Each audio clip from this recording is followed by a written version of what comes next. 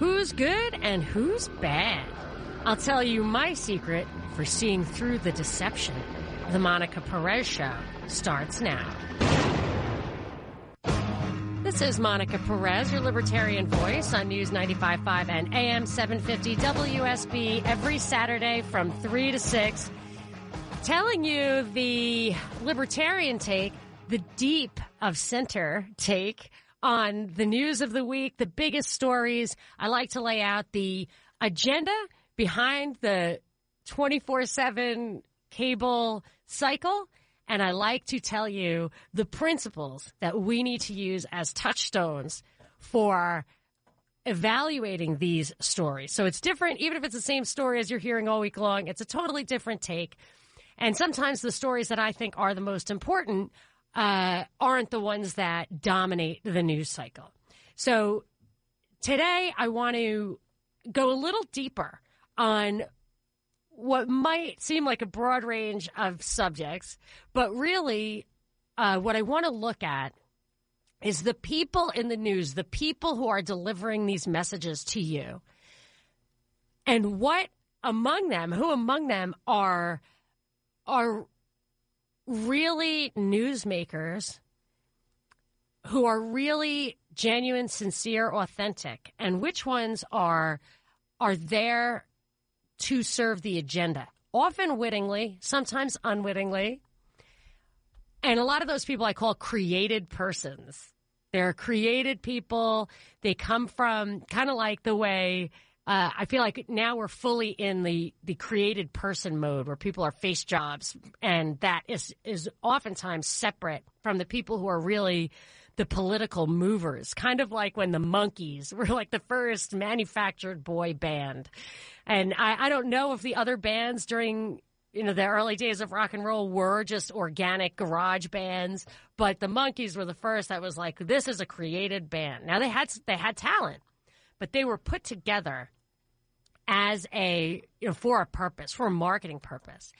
And I feel like, so one of the big stories in the news this week was Stacey Abrams said she was not going to run for Senate. And this did not surprise me. My producer Binkley is here. It did not surprise you either, right, Binkley? Not in the least bit. Yeah, we've been talking about this for a long time, tipped off by many different signals, but oftentimes by her own words, which we are going to get to. So she is, and I'm going to lay this out too, and I have laid it out before. I should, Binkley, we just were tweeting about all the episodes that we've done that include Abrams stuff. So let's, before the end of the show today, rattle off all the episodes of our show, The Propaganda Report, which you can get at thepropreport.com. The episode numbers of all the things where we talk about Stacey Abrams, because we lay out a lot of her backstory. We lay out a lot of her own words that kind of reveal her agenda. But for what I think is unique and special about her is I think many people are what I call created persons. And a lot of them, I feel like they've really separated out the face job from the politician in a way, and it took some time to do that. So I look at the period from JFK to Ronald Reagan, and I think of a lot of those presidents as being kind of old school. So they were deep insiders, but they were actual real politicians with content. So when they were put into these positions of power, to some extent, they earned them. They had ideas. They wanted to wield some of the power that they had. So I'm talking like JFK. So some of these people were taken out in coups, a lot of them. So JFK, I believe that his assassination was a coup. I believe Watergate was a coup, taking Nixon out. Spiro Agnew, his VP, was also taken out in a coup. It doesn't get a lot of press, but his autobiography was called Leave Quietly or Else. Gerald Ford, deep insider, instrumental in the magic bullet theory. I think that was him and Arlen Specter. They took a shot at him. Ronald Reagan was nearly assassinated. These are guys who are deep insiders. But for some reason, and I believe in all of those cases, there was were never like lone wolf attacks or anything like that, that there's a reason for it. There's a reason for these assassinations, and a lot of them, and attempts assassinations, a lot of them involve failures at the closest levels of the protection for these guys. So you got to look at this and say, okay, maybe somebody's benefiting from this. Why would whoever had the power to do that or to cover it up or whatever want to take these guys out? And my thinking is that they could not be fully controlled because they had egos and desires and agendas. So, and then I feel like you morph into this day and age where the face job is like they intentionally get somebody who isn't as active as that. Like I really think like Obama and Trump, you hear stories like Trump doesn't have a computer, likes to watch TV, need ice cream, and Obama like to watch basketball and hang out with Beyonce or whatever.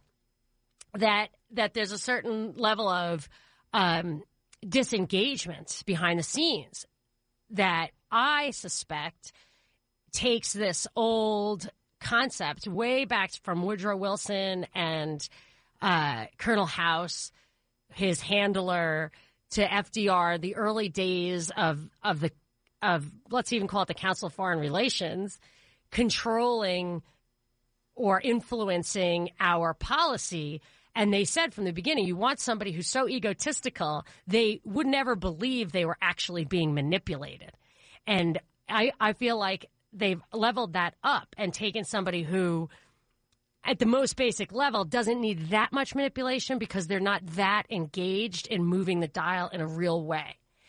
But somebody like Bill Clinton kind of walks that line. So he's the created person, but he had a lot of his own, he brought his own abilities to the table, and his ego was connected to that ability. And if you recall, there was a lot of kind of Democratic infighting around him and Hillary wanting to exert their own power. And I think that stalled them. So I look at Stacey Abrams as being that kind of hybrid, more like the Bill Clinton person, because you know, when people really go bananas that she's so charming and dynamic. And there was one quote I saw in an article that her public speaking is verging on the poetic, and I just don't get that from her. So you got to wonder why she is taking that she is getting the mantle. She is the heir apparent. She is the one. She is Neo.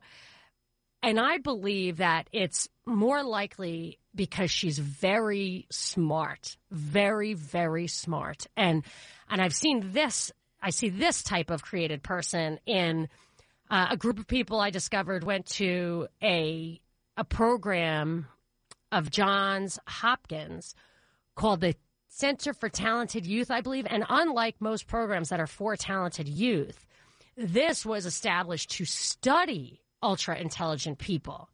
And I believe it was used to identify them and kind of groom them for a large role, or at least get a selection, a pool of people who could be groomed for this larger role. And some of those people I've mentioned before, Mark Zuckerberg, Adam D'Angelo, I think his name is, who established Quora, Sergey Brin, I believe, was part of that program, the Google guy, Lady Gaga, a real cultural change agent.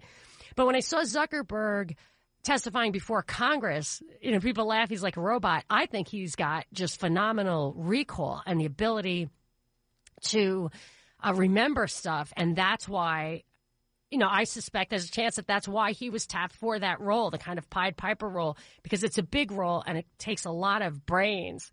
And I feel like that might be Abrams' role. And so I believe she is being groomed, and I can tell you what I think the backstory is with her, for the very uppermost echelons of power, and that she is going to, that her goal has always been to not even to win the governorship and certainly not run for Senate, but to be president. There's one quote in an article about her that says her job right now is not to win, but to lose well. These are her words. And I think they're accurate. And I almost feel, and we actually have a couple of clips that indicate that. And I actually think that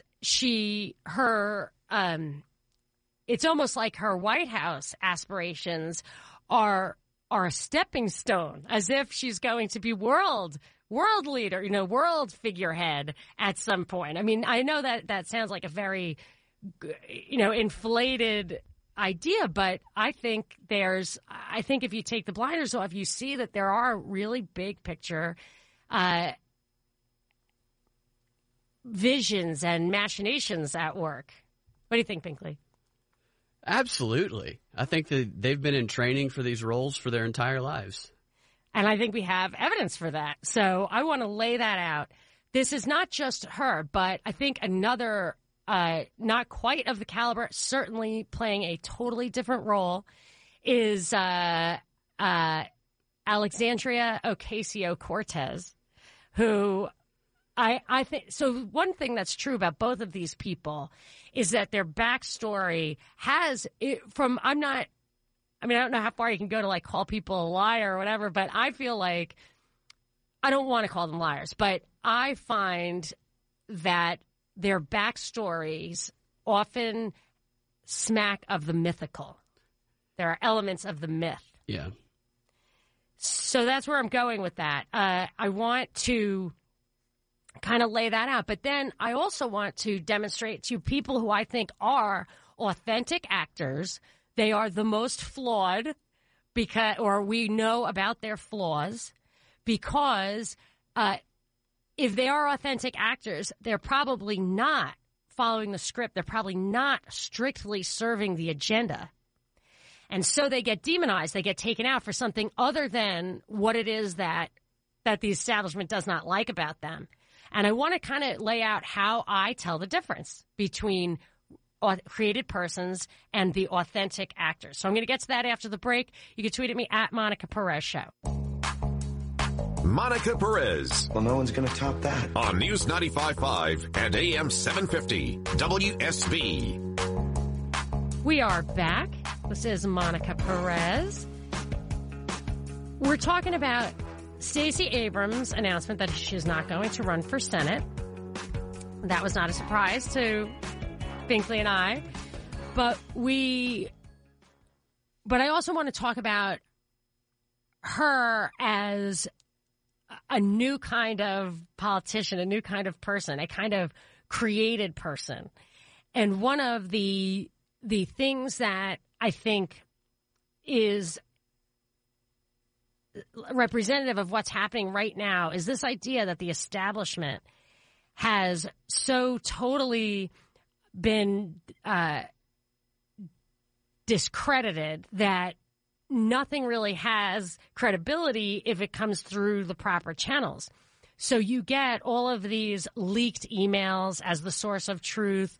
One important tidbit about Julian Assange was accidentally revealed in a release of some unrelated material. And this is what gives things credibility. And similarly, politicians are all considered the ones who really, the only ones left who can be trusted are the ones who are these outsiders. Obama's whole thing was that he had hope and change because he was an outsider. Trump is some outsider. He's never even been a politician before. And Stacey Abrams, I think it's very interesting. She recently changed the name of her new book, her work of nonfiction about herself, from Minority Leader to Lead from the Outside. So it used to be Minority Leader, How to Lead from the Outside and Make Real Change. And then they just changed the name of the book. From what I could tell, they literally changed the name of the book to How to Lead from the Outside. And that's her whole shtick. But I think we are going to lay out that she is very much not an outsider. And the reason she's not going for the Senate is that she still, I believe, has every intention of running for president. Here is a clip of her just last year in her gubernatorial campaign where she makes it very clear that, or I shouldn't say very clear, she makes a Freudian slip that indicates that she is on the road to the White House. I believe she actually says those words. Let's hear that old clip. But I believe that as governor, the goal isn't to change the Hope Scholarship, it's to create a scholarship for low-interest loans, but more importantly, for free college for anyone who has financial need, to go back to the original Hope Scholarship that Democrats actually undid in 1995. That's what we can do with a good governor in the White. And I was going to go to the White House. I'm not going there yet. So that is her kind of letting that slip. But then more recently, just in March of this year, so not even 2 months ago, she makes a similar kind of statement. Let's hear clip 5. I'm deeply concerned that anyone would foment brutal oppression, but when I become president, I'll be able to do something about that. So this is her. Yeah, this is her just a month ago. And she has said she didn't want to be Senate because basically she wants to be, or this was a back and forth in an interview. Monica Perez. Maybe something really cool that I don't even know about, you know. On News 95.5 and AM 750, WSB. I am your libertarian voice on WSB, Saturdays from 3 to 6.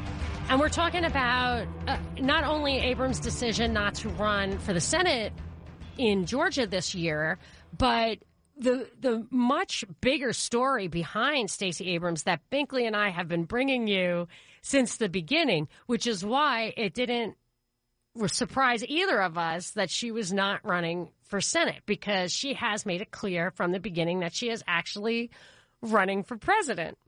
And so but not only her story interests me here, it's that there are other people on the scene, specifically Alexandria Ocasio-Cortez and others, who I believe are created people. They are created persons for public consumption. And I want to talk about some of those people and also some of the people who are not created people, who are flawed heroes, but really ultimately victims. It's not so much their heroism that makes me take notice. It's how they were treated as political actors under the guise of being criminals or other things. Most of these people end up in jail. So I'm going to reveal that later on in the show. But I want to talk a little bit more about what I mean by this idea that Stacey Abrams, for example, is a created person, by laying out for you what her real backstory is and also what her public actions have been. And if you connect those two, I think you're going to see that this is really, in a way, a psychological operation, but certainly I think we're being manipulated by the political elite. So, Binkley, why don't you start us off with the tweet from Dean, and then let's get into some of the nitty-gritty. All right. Dean tweets, hard for any of them to fake grassroots when you look at the connections. Just incubated puppets waiting to be released. Yes, that's very interesting, because Stacey Abrams was part of. So earlier I talked about the Johns Hopkins Center for Talented Youth that Brin and Zuckerberg and Gaga came out of. Stacey Abrams went to a program, the Telluride program, in high school. And this program, I had never even heard of it, but boy, it's amazing. She was in the class of 1990, which means she was a high school junior in 1990 when she was in this program. So how old is a high school junior? 16 years old, maybe? Yeah. So that's when she was identified, because her parents were civil rights activists, very well educated. She acts like she's the Stacy from the Hood or whatever, but she's completely not. Her parents were well educated preachers, both of them, right, Binkley? Her mom had 2 degrees, one in library science by the time she was in her mid-20s, and then they also both got full scholarships to go to the Emory Theology School. Right. So they are well educated, and she and one of her sisters is a federal judge, right? And the other is a scientist at the CDC. At the CDC. Okay. So they come from a very well educated family, and I don't begrudge anybody their accomplishments, trust me, but I do think there's there's a very different idea from someone who clawed their way out of the gutter and somebody who had access to elite training and had doors open through that training from a young age, the age of 16. It's the Telluride Summer Program is a 6-week educational experience for high school juniors that offers challenges and rewards rarely encountered in secondary school or even college. Each program is designed to bring together young people from around the world who share a passion for learning. They attend a seminar led by college and university faculty members and participate in many other educational and social activities outside the classroom. Because we believe that we pay for everything, don't worry about it. It says it has a rigorous selection process, and TASPers generally go on to America's finest colleges. They want their students to have a sense of intellectual vitality, interpersonal awareness, and community responsibility that will prepare them for leadership in whatever walk of life they choose. It's one of the most successful and prestigious academic programs in the nation. This is on their website. The more than 3,400 living TASP alumni include leaders in politics, journalism, academia. Those are the 3 areas where I say people tell you what to do but don't actually do anything.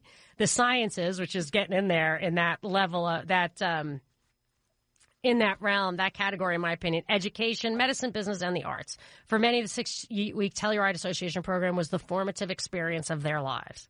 So she went to that, and let me tell you what she went on to do. Yeah, I mean, it's really amazingly impressive. It's extraordinary. It really is. So if you're actually doing this, I have this like tweet troll who just rides me relentlessly anytime I say I went to Harvard. I transferred from community college to Harvard and got a degree after 2 years at Harvard. Like, yeah, yay for me! I'm so happy. I'll tell you all day long. I want to inspire you. It's a great story. It's a great story. I dropped out of high school. Like, let's celebrate that story. This guy wants me. Just shut up about it. I'm like, but why? Like, why not? I have conspiracy theories. I was reading an article. You and I were reading an article saying that conspiracy theories, this is a new study, conspiracy theorists are more prone to commit petty crimes, right? Which I would just say, yes, but the big crimes are committed by the conspirators. Yes. But they're described as a low education, all that kind of stuff, right? So when I have conspiracy narratives that I think fit the facts better than the conspiracy narratives that are given to us from on top, they're all conspiracy narratives. If you look at all these villains I'm about to tell you about are the victims of political persecution. Almost all of them is just charged simply with conspiracy to do something wrong. They don't even have to do the wrong thing. So I like to tell people where I'm coming from so they understand that I didn't just fall up the turnip truck with the, Mad Dog 2020 in my pocket. Absolutely. And your story is actually inspiring to people who might drop out of school or who might go through struggles as opposed to people who start and are groomed from the inside. Yeah, but if I wouldn't begrudge this pedigree of Abrams if she used it to validate her incredible skills of organization and analysis. And I mean, she has public policy. She has everything. She has acting. She has science. She went to Yale Law School and specialized in tax. I mean, talk about left brain, right brain. Wow.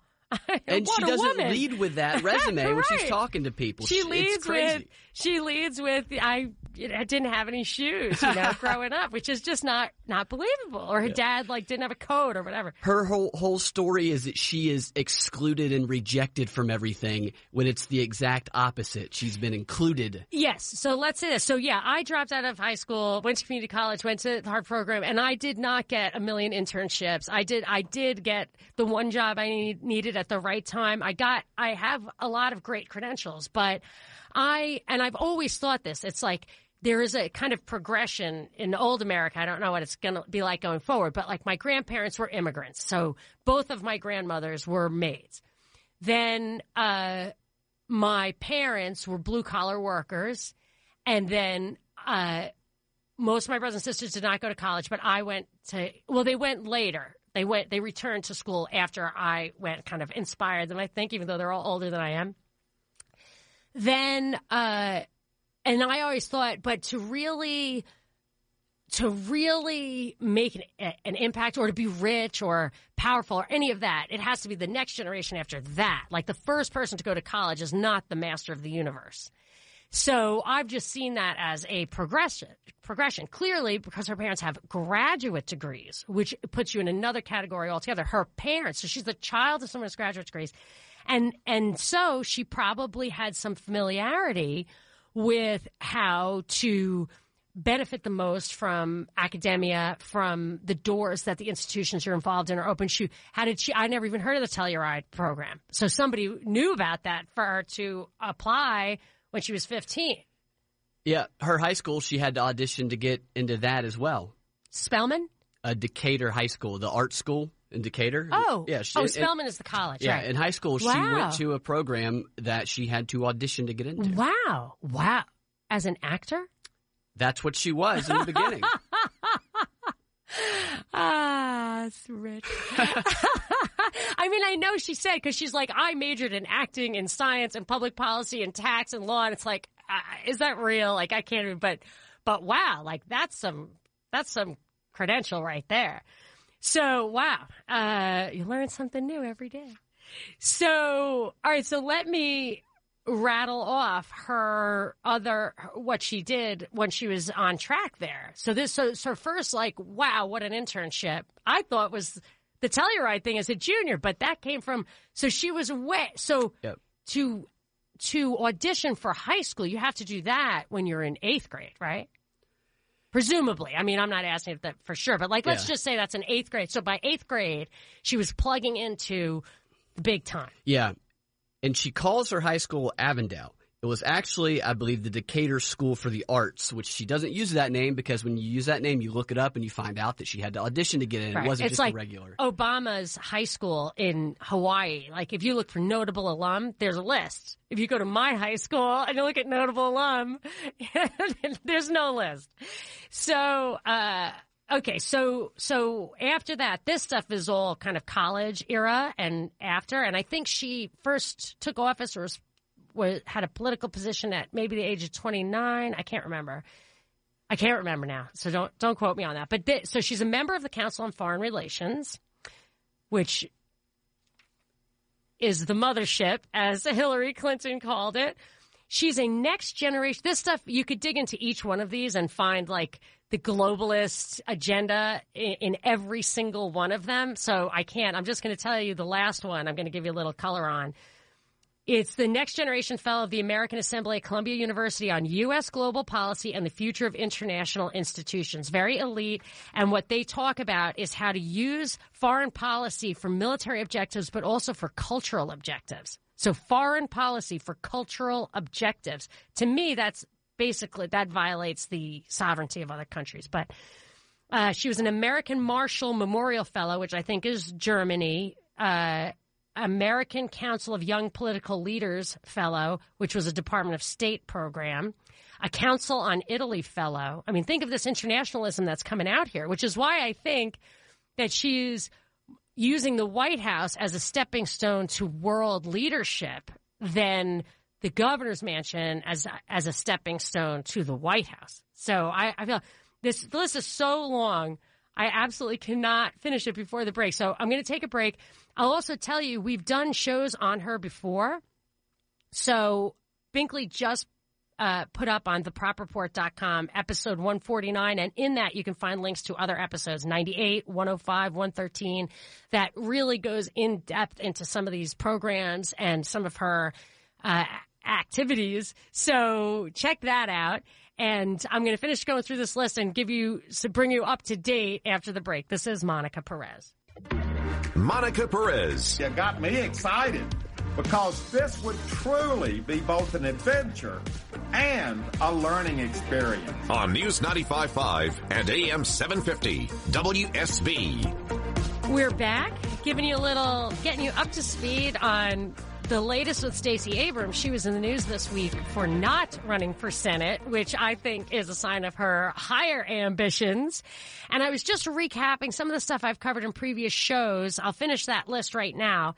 But then at the top of the hour, my producer Binkley and I are going to go through some of the some of the new elements of the story she tells to project an image that I think what I'm reading to you now belies or it would belie. So I just rattled off half the things. And if you want to hear this show on podcast, tune in Wednesday. Go to thepropreport.com Wednesday morning. And you will be able to hear it commercial free. Thank you, WSB. So here are a few more things. She was a British American Project Fellow. This is all the stuff she did in college. This is a funny thing because this British American Project, so during the administration of Bill Clinton, Australian journalist John Pilger attacked the BAP as an example of Atlanticist Freemasonry that many. And actually, the Freemasons do a lot of good work, but they are also considered at the top of the Illuminati. But that's the kind of stuff that we cover on the Propaganda Report, our podcast. So that's Thursdays on thepropreport.com. So he says many members are journalists, the essential foot soldiers in any network devoted to power and propaganda. But she's not a journalist. She's a politician. She also did the Salzburg Seminar Freeman Fellowship on U.S. East Asian Relations, the Salzburg Seminar Fellow on Youth and Civic Engagement. So she's got Europe, Asia, but the big one, the thing that I think is really amazing is the UCOS Fellow for U.S.-Russian Relations. And that was really a way that Henry Kissinger and his cabal were trying to influence Russian elections. I think I did a whole show on that. That might be episode 105. But I don't want to rehash the old stuff. That was an amazing one though. But I want to bring you up to speed and tell you where she's at right now, and other people like that who are similarly created persons, as well as some of the authentic people who are misrepresented in the media right now. So this is your last chance. After this, there is no turning back. You take the blue pill, the story ends. You wake up in your bed and believe whatever you want to. You take the red pill, you stay in Wonderland, and I show you how deep the rabbit hole goes. This is Monica Perez, your libertarian voice on News 95.5 and AM 750 WSB.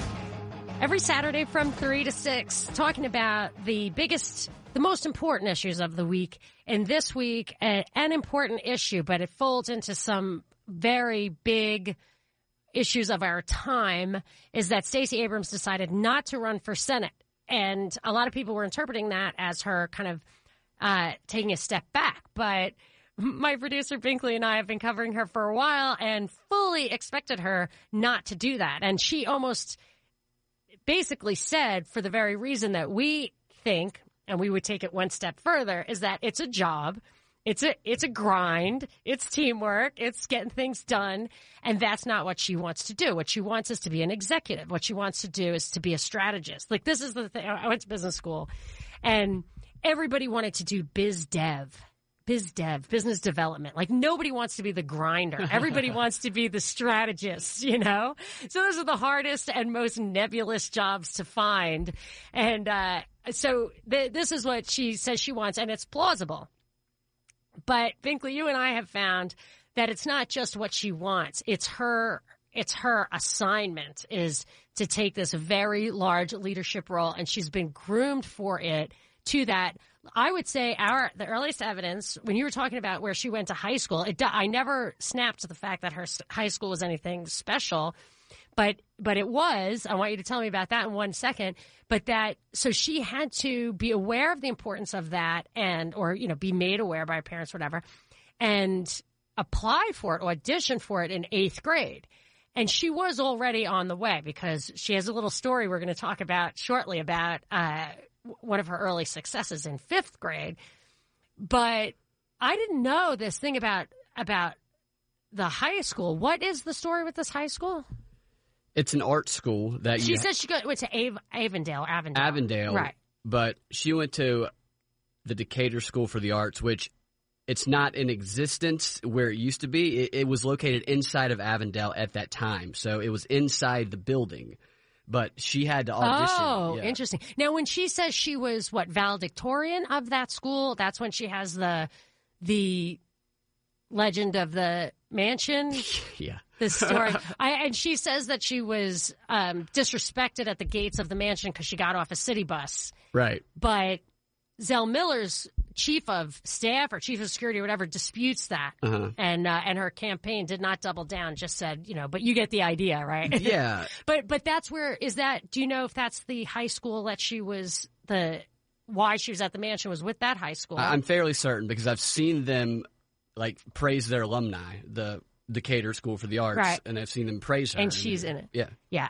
So my bigger point is that she's being groomed for something, and she's on that. I think she's the heir apparent to Obama, and that his experience, maybe he's not going to be president of the world, but that she would then kind of take it one step further, stand on his shoulders. And so the White House, to me, feels like a stepping stone for her. So she says she wants to be the executive, but it's really that she needs to be the face of it all, that she is. So she exploits the identity politics in her own words over and over again. She will say, but I see that she exploits the identity politics in two ways. One is it benefits her personally, but she will say that over and over again. Yeah. And it sounds like she's being, that she is being Machiavellian there and using that. But I actually believe she says that to make it feel like she's somebody who needs to get that hand up, who needs to have the affirmative action thing. But she does not. She doesn't need laws, like affirmative action laws. She has her own inside track. So she acts like this is her tool, but really it's her assignment. It's her assignment. So she does voter suppression. Her assignment is to maximize the importance, the value of identity politics.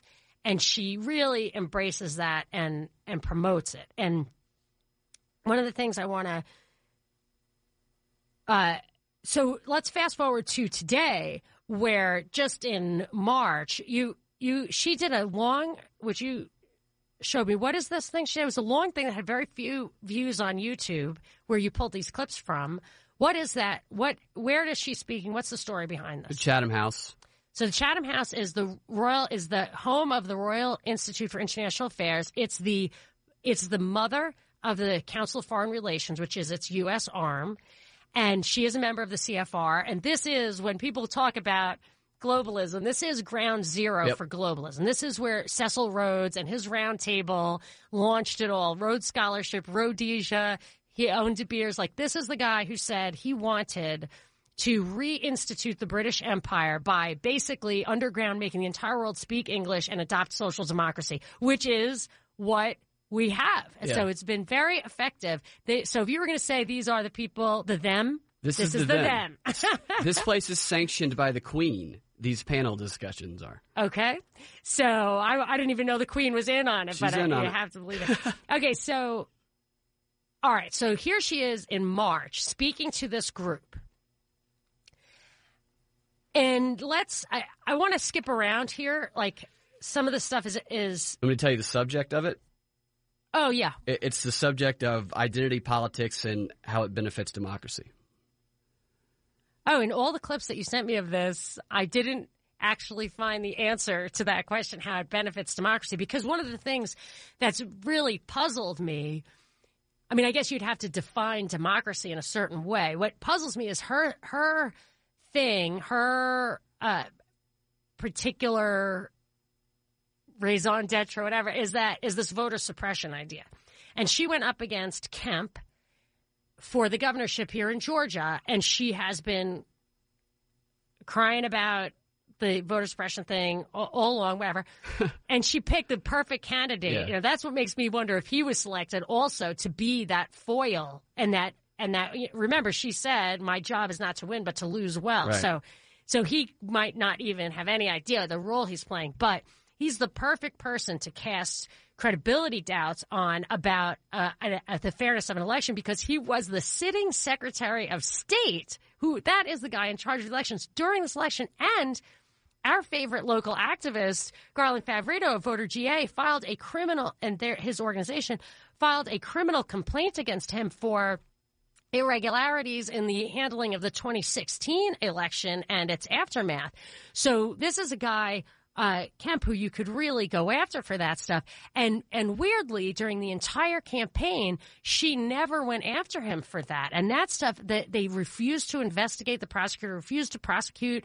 And to me, that was absolutely low-hanging fruit in a real knockdown, drag-out campaign, especially for somebody who says they care about the democratic process and voting rights. So that says to me, it isn't about the way I would define democracy, which implies equal representation of all the people. It's about democracy as a way of empowering this lever of identity politics, which is why she doesn't care about actual questions about the legitimacy of the vote. She cares about making sure that the identity issue is very powerful. Maybe the way lobbies, unions, are so powerful because they can bring so much to the table. And I'm sure it ties to this concept, your Sarsour clip that you've played for us, collective vote. Remember, collective vote. Don't vote for who you want to vote for. Vote for who we tell you to vote for. Incarcerated people, illegals, whatever, undocumented people. So I think it all goes hand in hand with that. So let's play. This is actually, I almost never want to hear what the questioner has to say, but the question I find the question very interesting. So let's play the question, and then we'll get to her answer. What happens in politics when identities clash? And on the progressive side, even within the progressive side, identities often clash. So you mentioned bathroom bills in passing. There's a big fight in America between trans people and feminist women over that issue. And it seems to me that if your political disagreement is rooted too much in identity, then that's a bit of a dead end. Because if you and I disagree on something and we both say we're disagreeing because of our identity, there's frankly nowhere for us to go. You can't persuade me, I can't persuade you, because neither of us can change our identity. And at that point, you need to appeal to a bigger story. So I was wondering if you could say something on that and about the difference between kind of good identity politics and bad identity politics. That is very revealing, because that, to me, is the entire reason that identity politics exists, because it's irreconcilable. You cannot change a person's identity. So if you couch conflict in identity, it is irreconcilable. It is. And that divide and conquer theory is what underlies this ideology of tyranny. You absolutely, if you can separate the people out, especially in a democracy, so they cannot reconcile. Whereas liberty and justice for all is something that people could band together to work for. You have to identify what it is that creates the conflict, what your goal is. So I want to play her second clip. Do you have anything to add to that? Yeah, people they don't notice this, yet they're trying to push the same movement. So I think this is very... What do you mean? Like he talked about the LBGT versus the transgender. Right. They're pushing for the same movements, yet one of them might get left out. Well, so I would say that's part of it too, that they want to keep their own people divided, so that they really can never get the power. So I feel like at the party level, it's totally under control on the Republican and Democrat side. Whoever the establishment wants to get the nomination, I believe, actually does get it, including Trump. But these guys they need their own people to also have conflict, so that you can say, hey, you guys are never going to work it out. So just vote for who I tell you to vote for, and you keep your business to yourself. Don't split the ticket. Just keep it together. So I want to play her response to that after the break. This is Monica Perez. Monica Perez. They think they control the galaxy. I disagree. On News 95.5 and AM 750, WSB. So we just played a clip of a guy at the Chatham House in England asking Stacey Abrams a question saying identity politics ultimately leads to a stalemate because you can't change your identity. And if your interests are so wedded to what makes your identity unique, you really can never come together. So what do you do then, he says? Then you need, what did he say? Then you need to get people going on something else. A bigger story to unite them. Yeah, okay. Bigger story to unite them. So he's acting in good faith thinking that she wants to unite. But this identity politics is the foundation of divide and conquer, in my opinion, because it cannot be reconciled. Whereas if your notion was the greatest good for the most people, so even Ron Paul, who is a libertarian based on his principles of do not steal and do not kill, said in his parting speech in Congress, I have concluded over these many years that the greatest good for the most people comes in from liberty. And I've always felt that Ron Paul fights for liberty, but what he's really after is justice, and that liberty and justice go hand in hand, as we've always been taught. But if the idea is the most good for the most people, identity politics is probably not the way to go. But it's funny that that's what I thought when he was asking this question, and she highlights a similar concept in her answer. So let's hear that now. I do know that there are going to be moments where there is a clash, but often the question becomes, does that clash benefit more people or not? And how real is that clash when played out writ large? And just to use to use the transgender bathroom example again, when that happened in North Carolina, they lost hundreds of millions of dollars in economic access. The easiest solution is what we've seen in a lot of spaces. For those who have normative gender standards, you have bathroom 1, bathroom 2, and then you have a transgender bathroom. There are economic solutions that may be uncomfortable or more expensive, but they actually can help resolve those deeper concerns. But the nature of society is the nature of figuring out when identities clash, how do you provide the greatest access to the greatest number of people? No one is ever going to be perfectly satisfied, and no one's identities are ever going to be fully met and fully acknowledged. But identity politics demands that we have the conversation, and that's the progress I'm looking for. So for me, the dividing line there is that there is common ground, and that should be the parameters of what the government does. And that makes you recognize the limited sphere of government coercion, that it has to be limited to what we have in common. And outside of that, it should not be a coercive environment. And what we have in common, generally, I think it's a legitimate dispute. Do we have in common this need for liberty and this desire to pursue our own happiness, or do we have in common the need for food and clean water? I can see that being the ideological divide. But as she points out, identity is irreconcilable, and you cannot fit everybody together, but you can fit everybody together in necessities of self-defense and food. I would like to point out that the bulk of her supporters would not be okay with that answer if they heard it. All right, I'm going to let you tell me why after the break. This is Monica Perez. Monica Perez. Don't hate the player, hate the game, son. On News 95.5 and AM 750, WSB.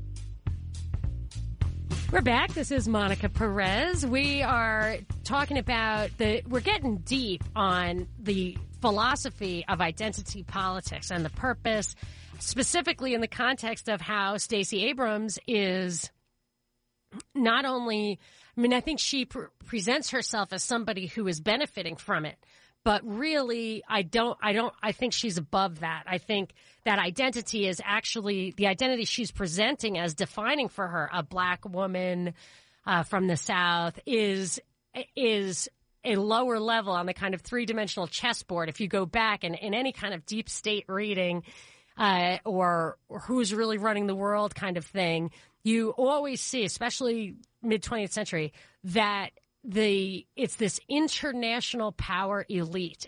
And its defining characteristic is that it is above national loyalty. So they're loyal to each other. They work together. This is the theory anyway. This is kind of the grand conspiracy idea is that no matter what culture or creed or nation or anything like that, they were all united at the top to achieve central power, central control, and that they want to control the entire money supply. I mean, look at how Venezuela is brought to its knees by the lack of access to international markets. Same thing with Iran. Like that, those are the levers of power. And this international elite is above personal identity, outside that identity of being the elite first and foremost. I believe she is in that category. So she presents herself as having an identity that's relatable to the people that she wants to bring on her side for policy reasons.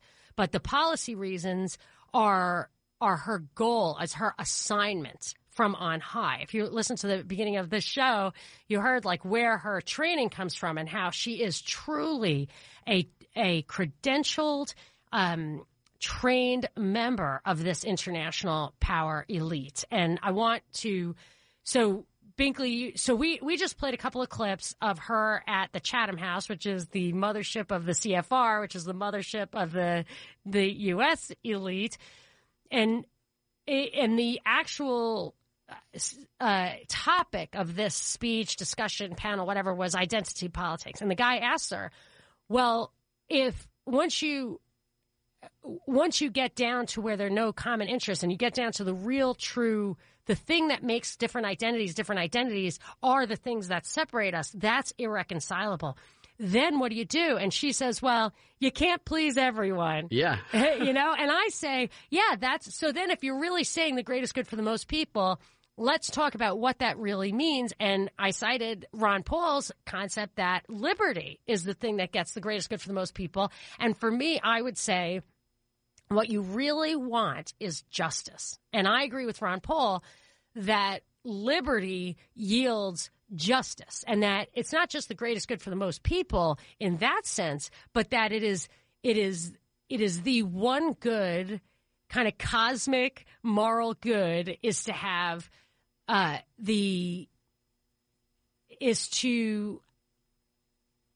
justice, individual justice, and the liberty to act and suffer the consequences, but contain the consequences to yourself. So you can't act and have other people suffer those consequences.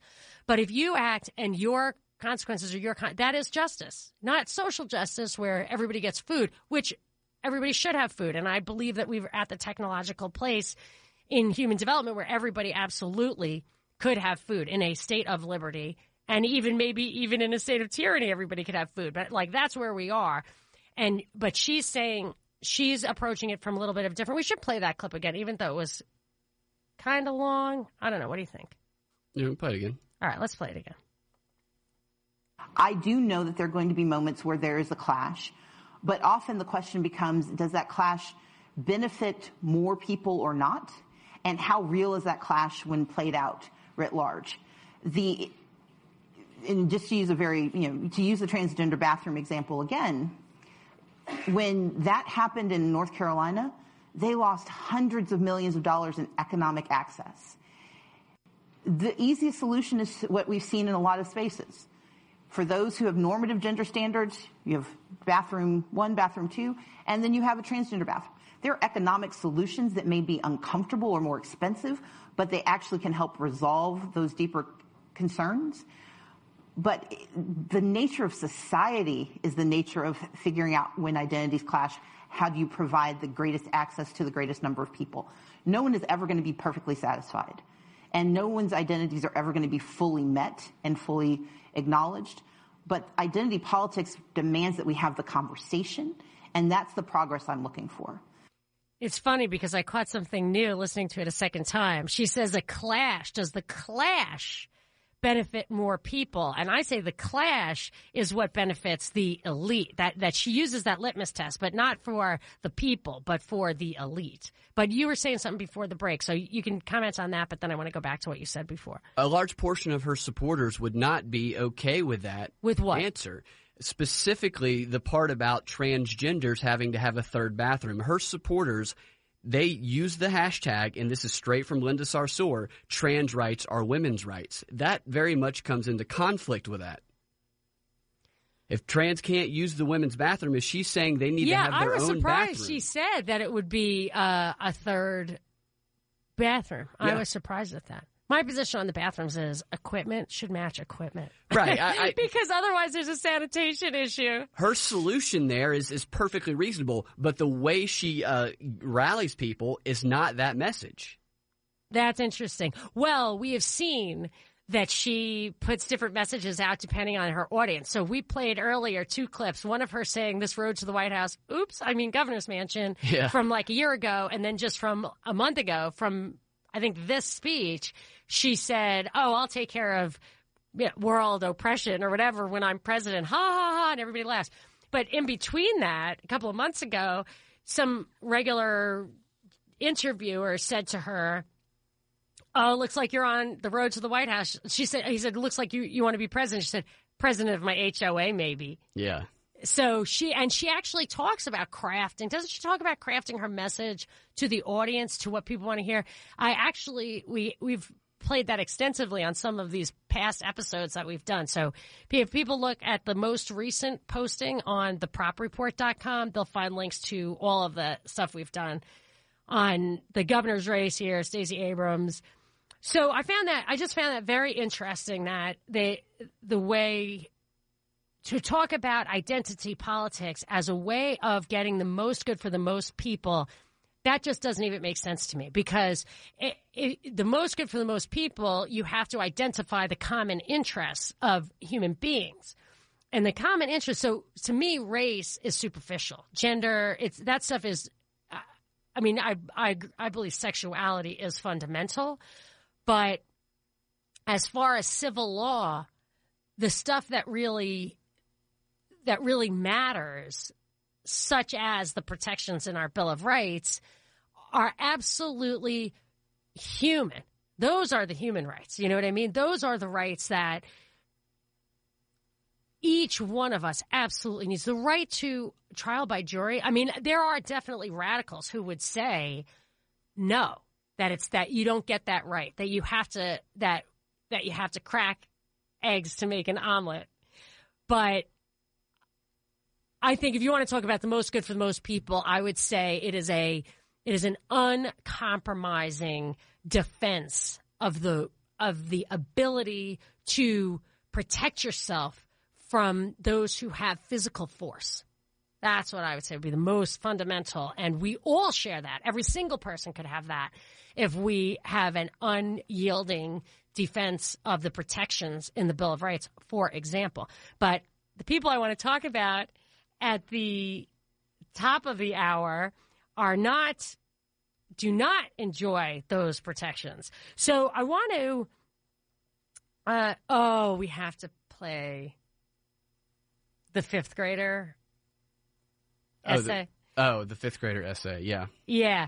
So I think we have to play this clip. This is a story that she has as part of her legacy. So in 8th grade, she was auditioning for the high school. And her parents were civil rights activists with graduate degrees.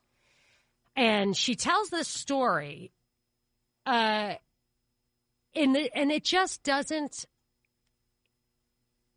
to me, it smacks somewhat of, has mythical elements to it, not strictly by the book. So let's play the clip, and then we'll talk about it. I won an essay contest as a 5th grader.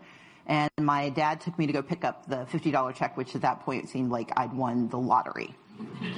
And so he's sitting in the car, and he tells me to just go in and grab it and get my award. And so I run inside, and I'm still inside, and he finally comes in to find out why I'm there. And it's because the woman in charge refuses to give me my award. She didn't believe I was the student who won it. And she said, well, she was demanding ID. I'm in 5th grade. I don't have ID.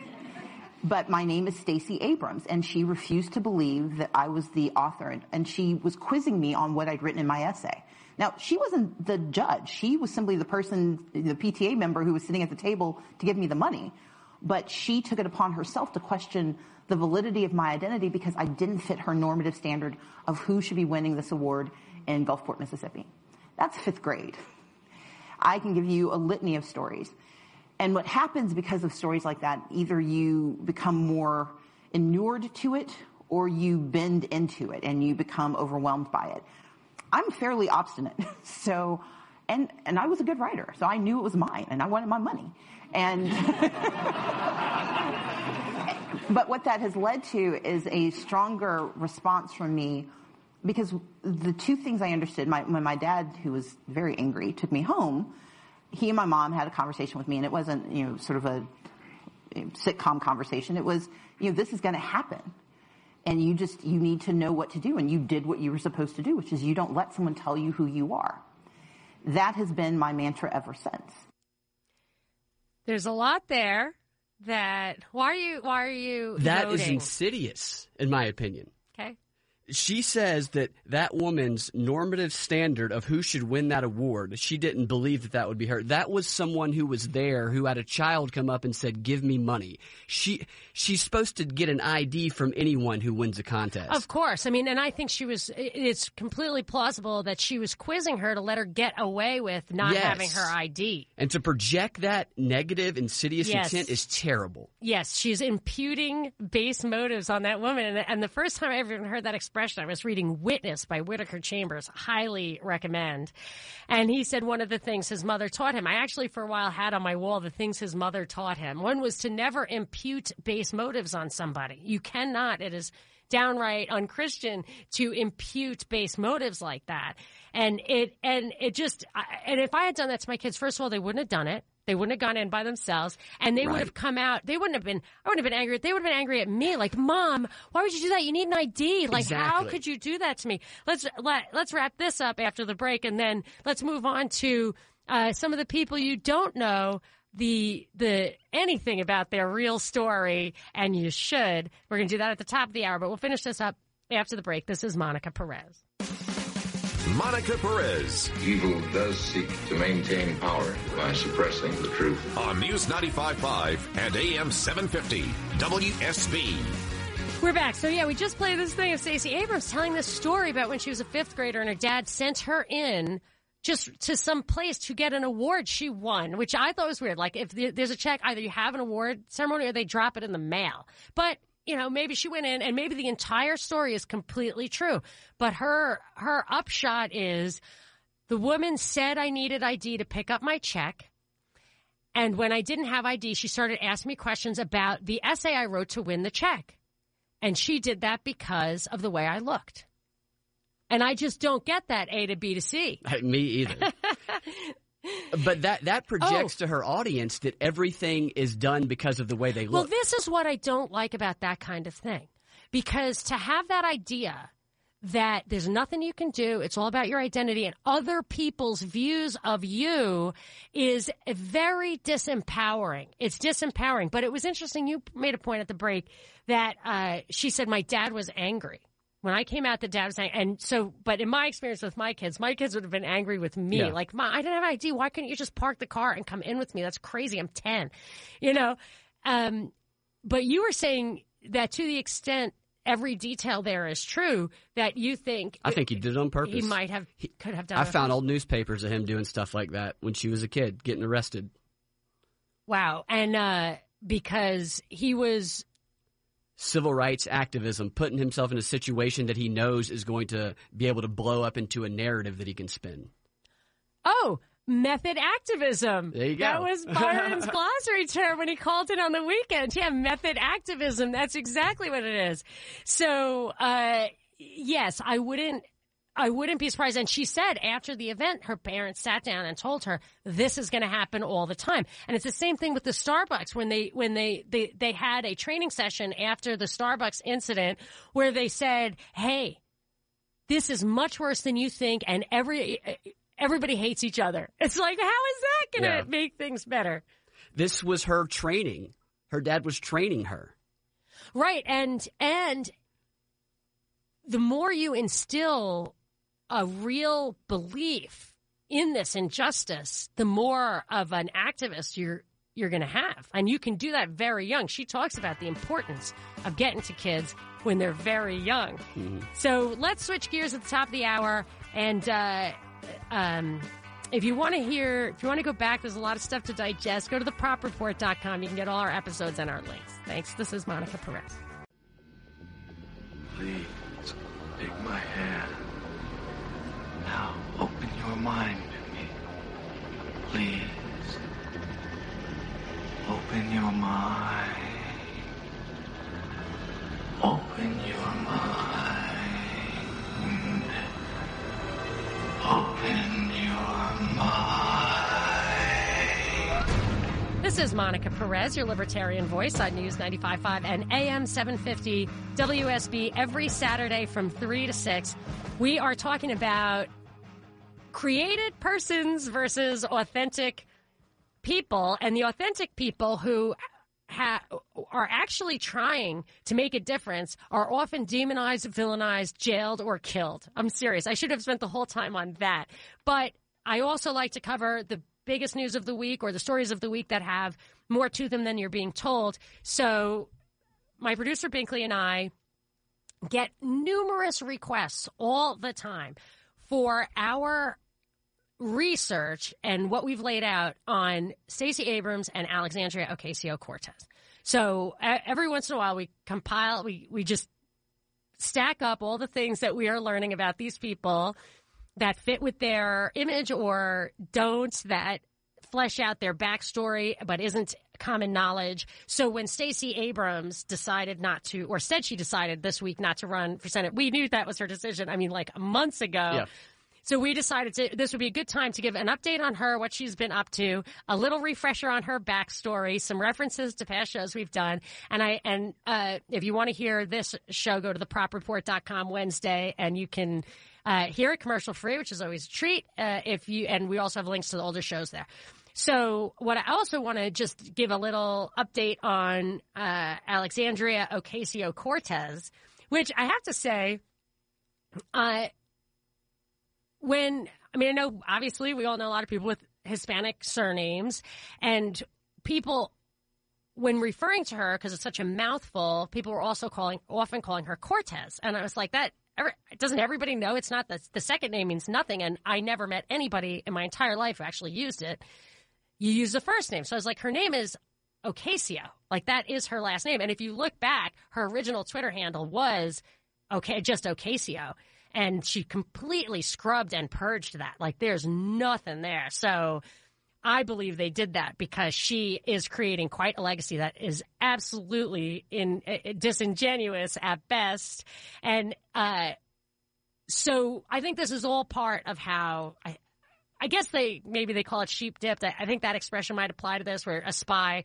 I guess if you dip a sheep in sheep dip, like, all the critters run out and you clean it out. And so she's been purged. Her resume, don't you think that's... Yeah, she had the greatest resume ever for a 20-year-old, and they purged it and turned her into a bartender. Yeah, like Stacey Abrams. Like, you would think that you would say, hey, man, I represent, I am here. I worked for Ted Kennedy in college, I have all these internships. I have all this stuff. Like, I gave a TED Talk when I was an undergrad. This is Ocasio-Cortez. If everyone has a right to be called what they want to be called. So I'll do that. But... She is giving TED Talks, and instead she's like, who, me? Me, Sandy from the block? They must have interviewed her. I can't even do her accent doing, she does like ethnic accents depending on her audience. I can't even make fun of her doing that, but she's pretty good at it. She probably had some acting in her background too. Can you imagine interviewing her at the bar? Like, you're way overqualified for this. You should Yeah, like, I saw your TED Talk. Like, what? I heard you on NPR. Like, what are you doing here? So I want to just talk about her timeline a little bit. Yeah, you know what? I have this clip.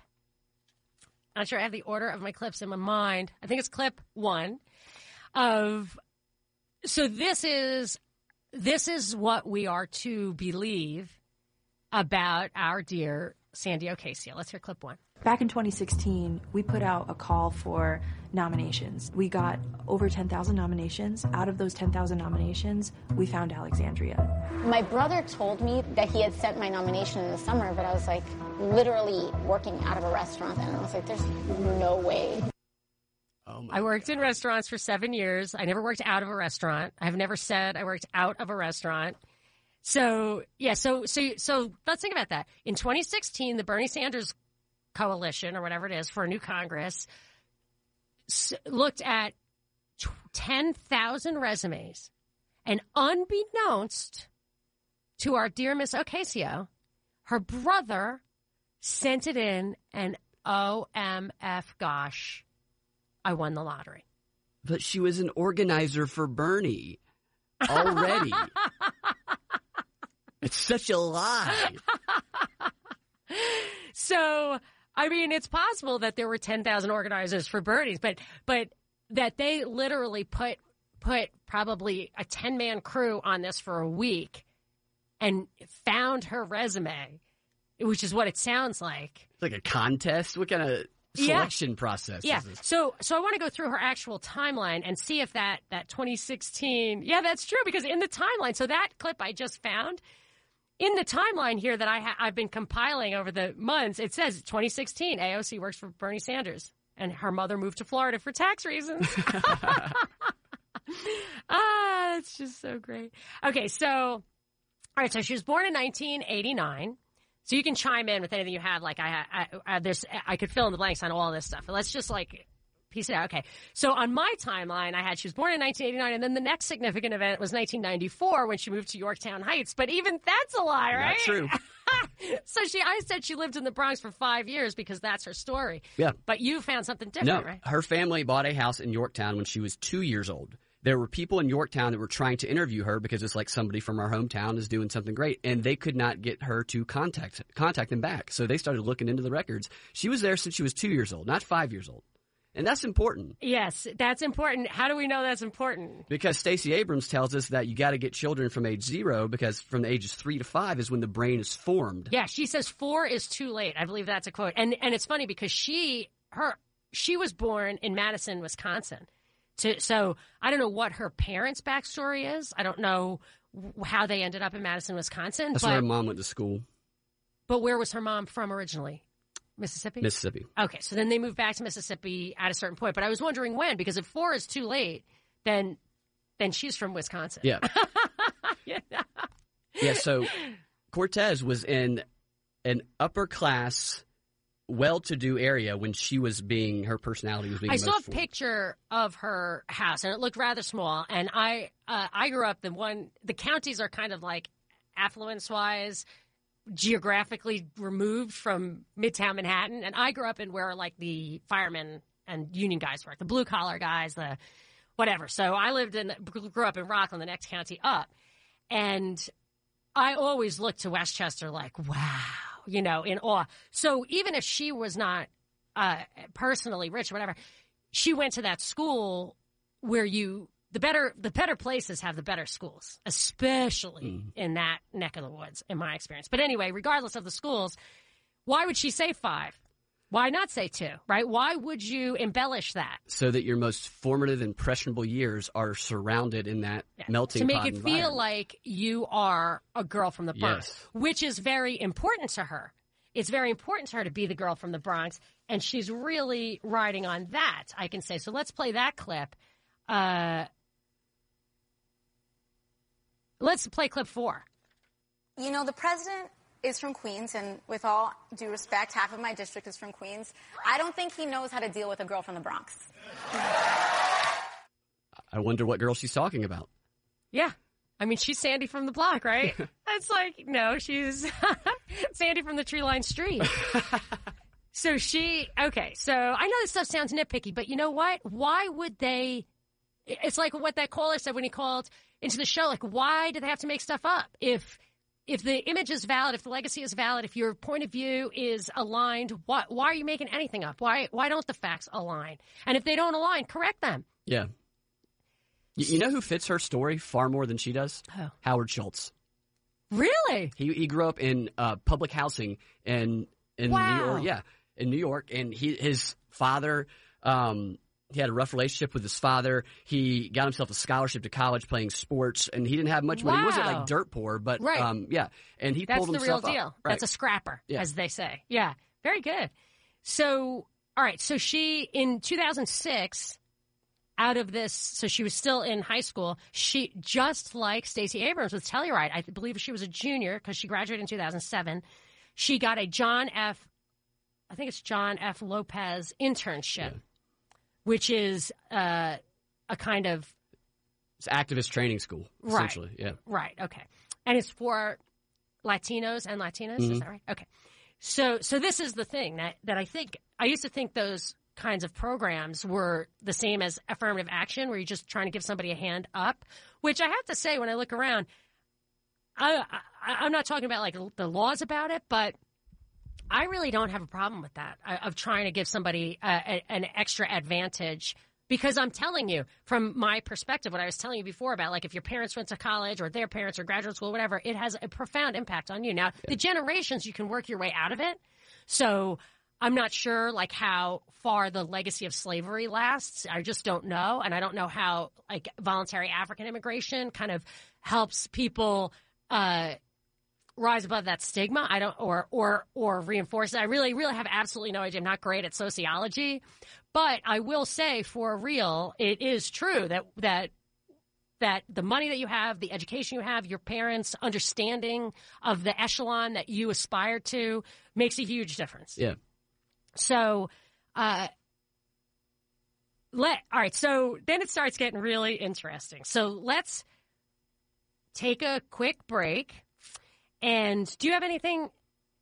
Okay, let's do one more. So her father, in 2008, so the year after she's in high school, her father dies intestate, which means without a will. And that caused all sorts of problems. Now, my father definitely did not need a will. Like, when I hear, like, he didn't have a will, it's like, but that implies stuff, bequests. So I don't. So let's talk about the internship, about the intestate and the implications of that after the break. This is Monica Perez. Monica Perez. Bring big drama show. Let's go. Let's do it. On News 95.5 and AM 750 WSB. We're back. It's Monica Perez. I'm going through the Alexandria Ocasio-Cortez timeline, and I'm going to just speed it up. This is the timeline, and then we can, as we go along, Binkley and I can point out, like, what just doesn't make sense about Sandy from the block being a bartender, just gobsmacked when her brother presents to her the congressional, that you're running for Congress. What? Oh, my gosh. No way. Oh, my gosh. Like, I'm literally, like, counting my tips right now. I have to clear my schedule. So in 2008, her father died. So that was, I think, her first year of college. So a lot of her legacy comes out of, there's this article, one of the inaugural articles for her, says she decided to move back to the Bronx immediately after graduation. It is here that her situation, so she decided to move back to the Bronx immediately after graduation from college. This is from Millennial Politics. It says it is here that her family situation took a turn for the worse. Mr. Ocasio, unable to afford health insurance, so it wasn't there. He wasn't in the Bronx, and it wasn't at that time. This was 4 years after that. Unable to afford health insurance, lost his battle with lung cancer, leaving his family without a financial safety net. So I wonder what difference it made that he did not have a will. With the looming threat of losing the family home, Alexandria helped support the family as a waitress, so no mention of bartending until later. I literally believe that Austin, the Jeopardy star, who is this savant New York City bartender, very cool.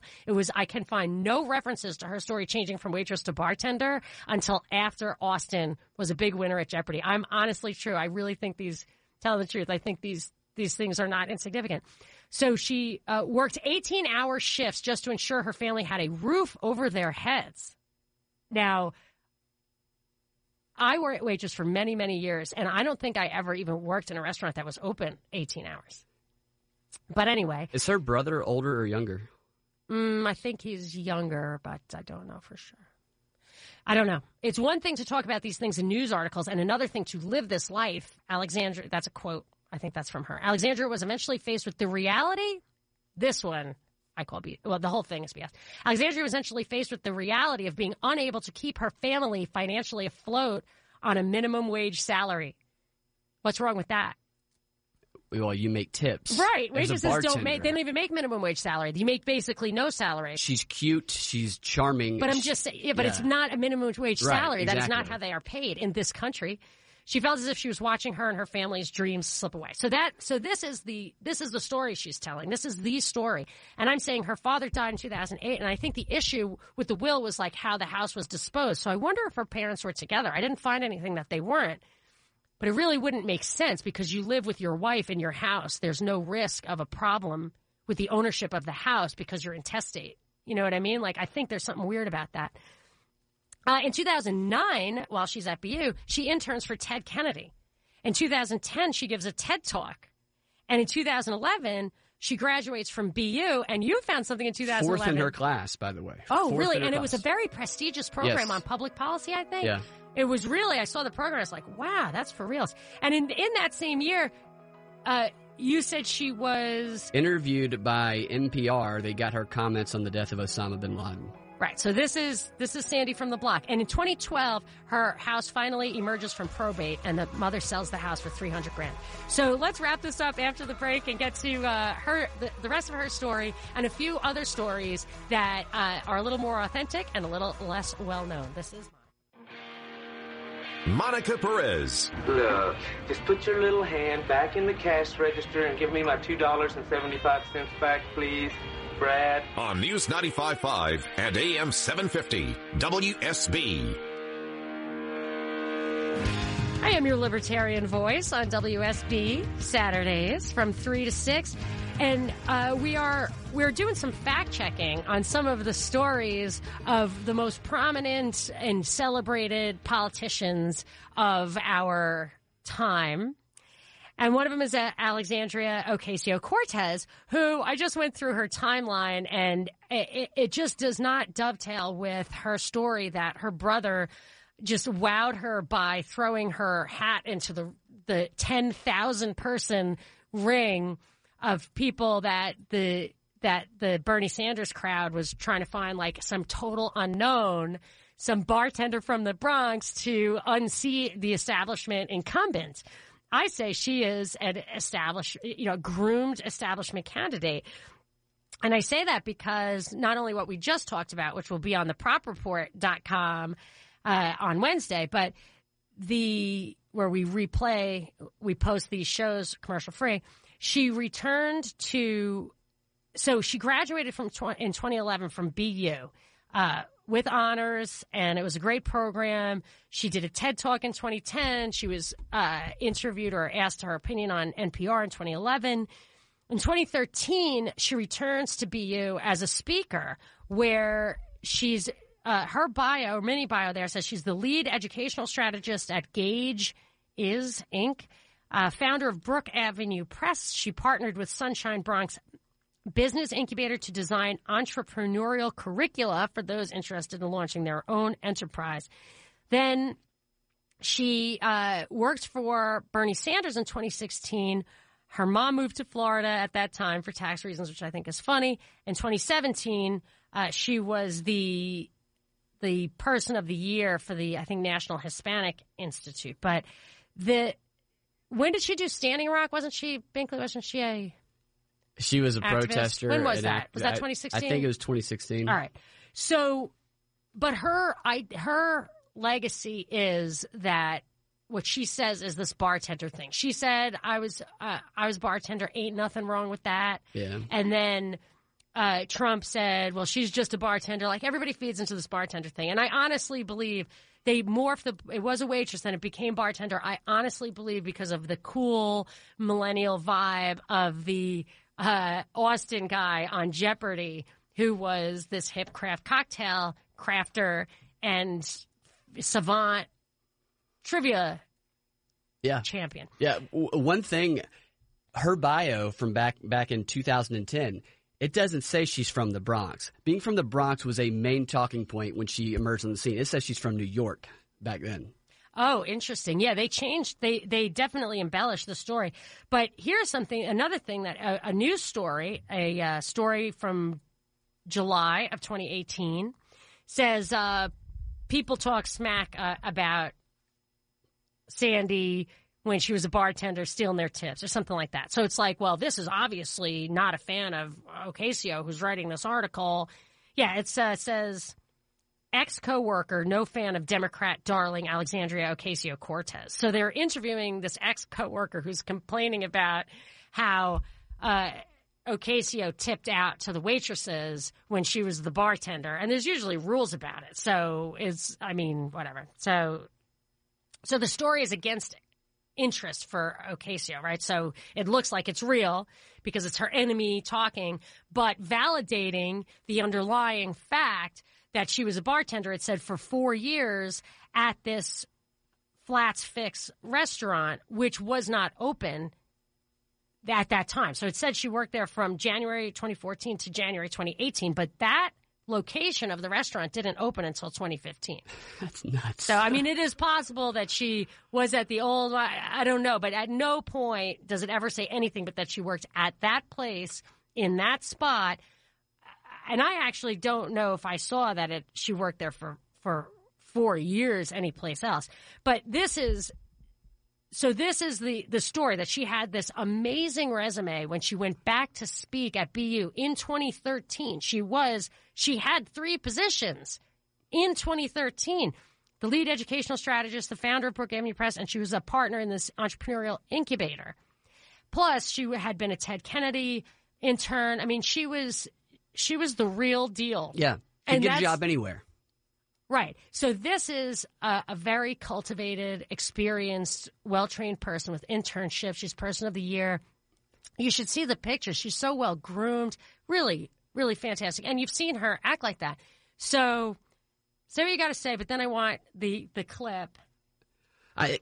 She's very good at what she does. She's a trained politician, and it's just all of these things are great and fine. I don't have any problem with it. The problem I have is that the myth they create about her is leaving a false impression on people who are donating massive amounts of money to her, who are getting being led to support policy or whatever she's putting out there. I don't like that they lie to people is the problem I have. Yes, and they're doing it because they know that anybody in the establishment groomed in the political arts cannot be trusted, or they will look at them differently and wonder what they're really after, how you're being manipulated, because they are taught how to do that. And we who go to public schools are not taught how to do that. We're taught how to, never taught rhetoric or how to influence people. That was the great difference between classical education and modern education, is they took that rhetoric part out. They didn't take it out of the elite private schools or even some of the elite, very elite public schools, but they did take it out for the rank and file. So we're supposed to believe that she's an aw shucks candidate, a who me candidate, and that she's just learning as she goes, and we're going along for the ride. And if you don't believe that this is what she is doing, listen to she makes these little videos of herself doing other stuff, which I consider to be absolutely you can't stop for 5 seconds.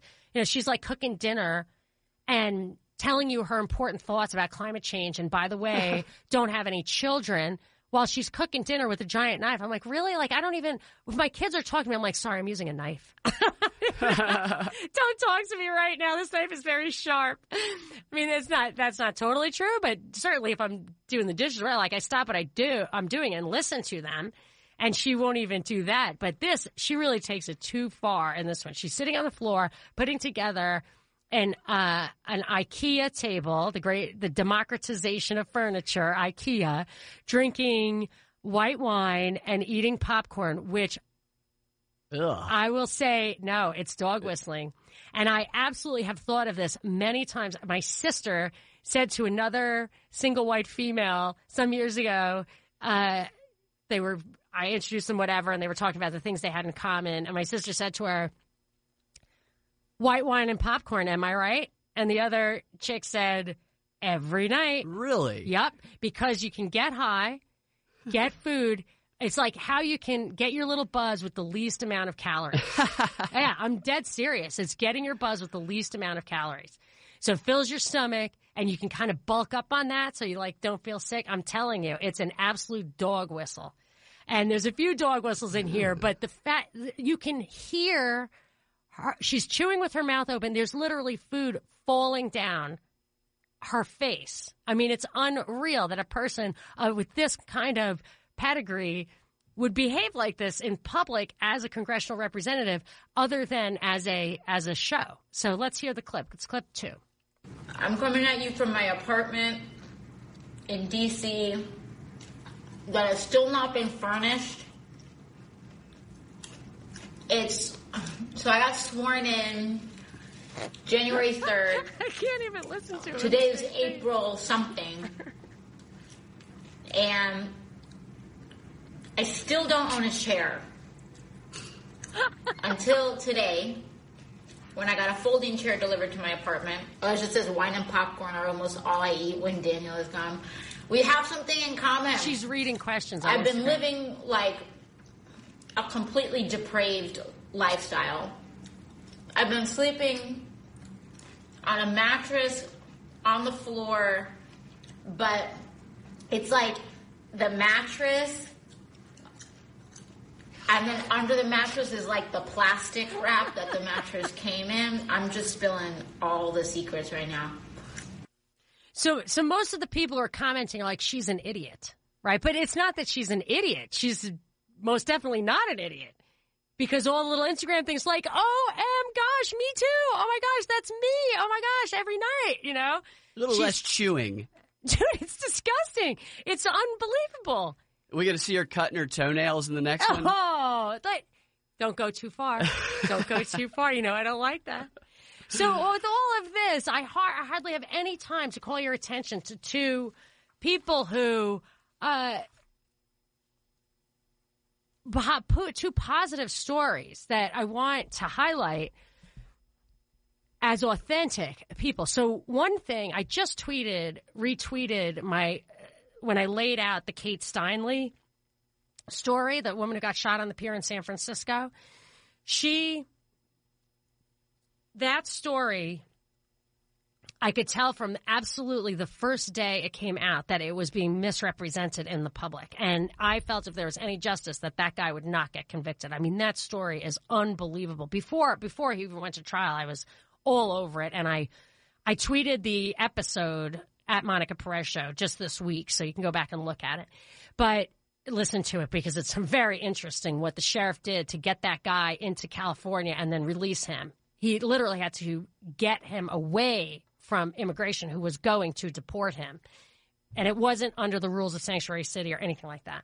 So this guy was like mentally incompetent, and the story is just crazy. So when I saw that he was being defended by a public defender, I thought, well, they have to be true blue, like really good guys if they're going to defend him properly. But if they do, he should get off. And I tried to contact them. They didn't answer me. So I didn't have high hopes, but he was not convicted. And then I read about, then I recently heard that the public defender, the elected official in charge of the public defender's office, died under suspicious circumstances recently. So then I dug into him, and boy, does that guy have a backstory. He fought the machine to get this elected position. Willie Brown tried to,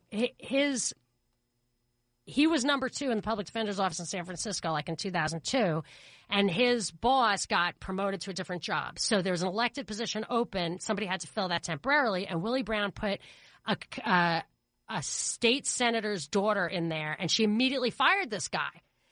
And he really should have been promoted to that position. So he came back and ran against her for the position that year, and he won. And he has not been a darling of the establishment ever since then, that's for sure. But since then, he's really fought for some very important measures that people on both sides of the aisle would appreciate.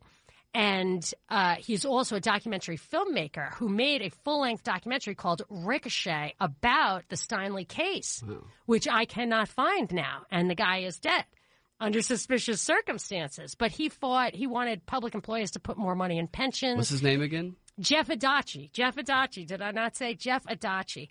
And what he did, really, the stuff he did, I can't cover it. I'll get to a little bit more after the break. This is Monica Perez. Monica Perez. No, never give up, never surrender.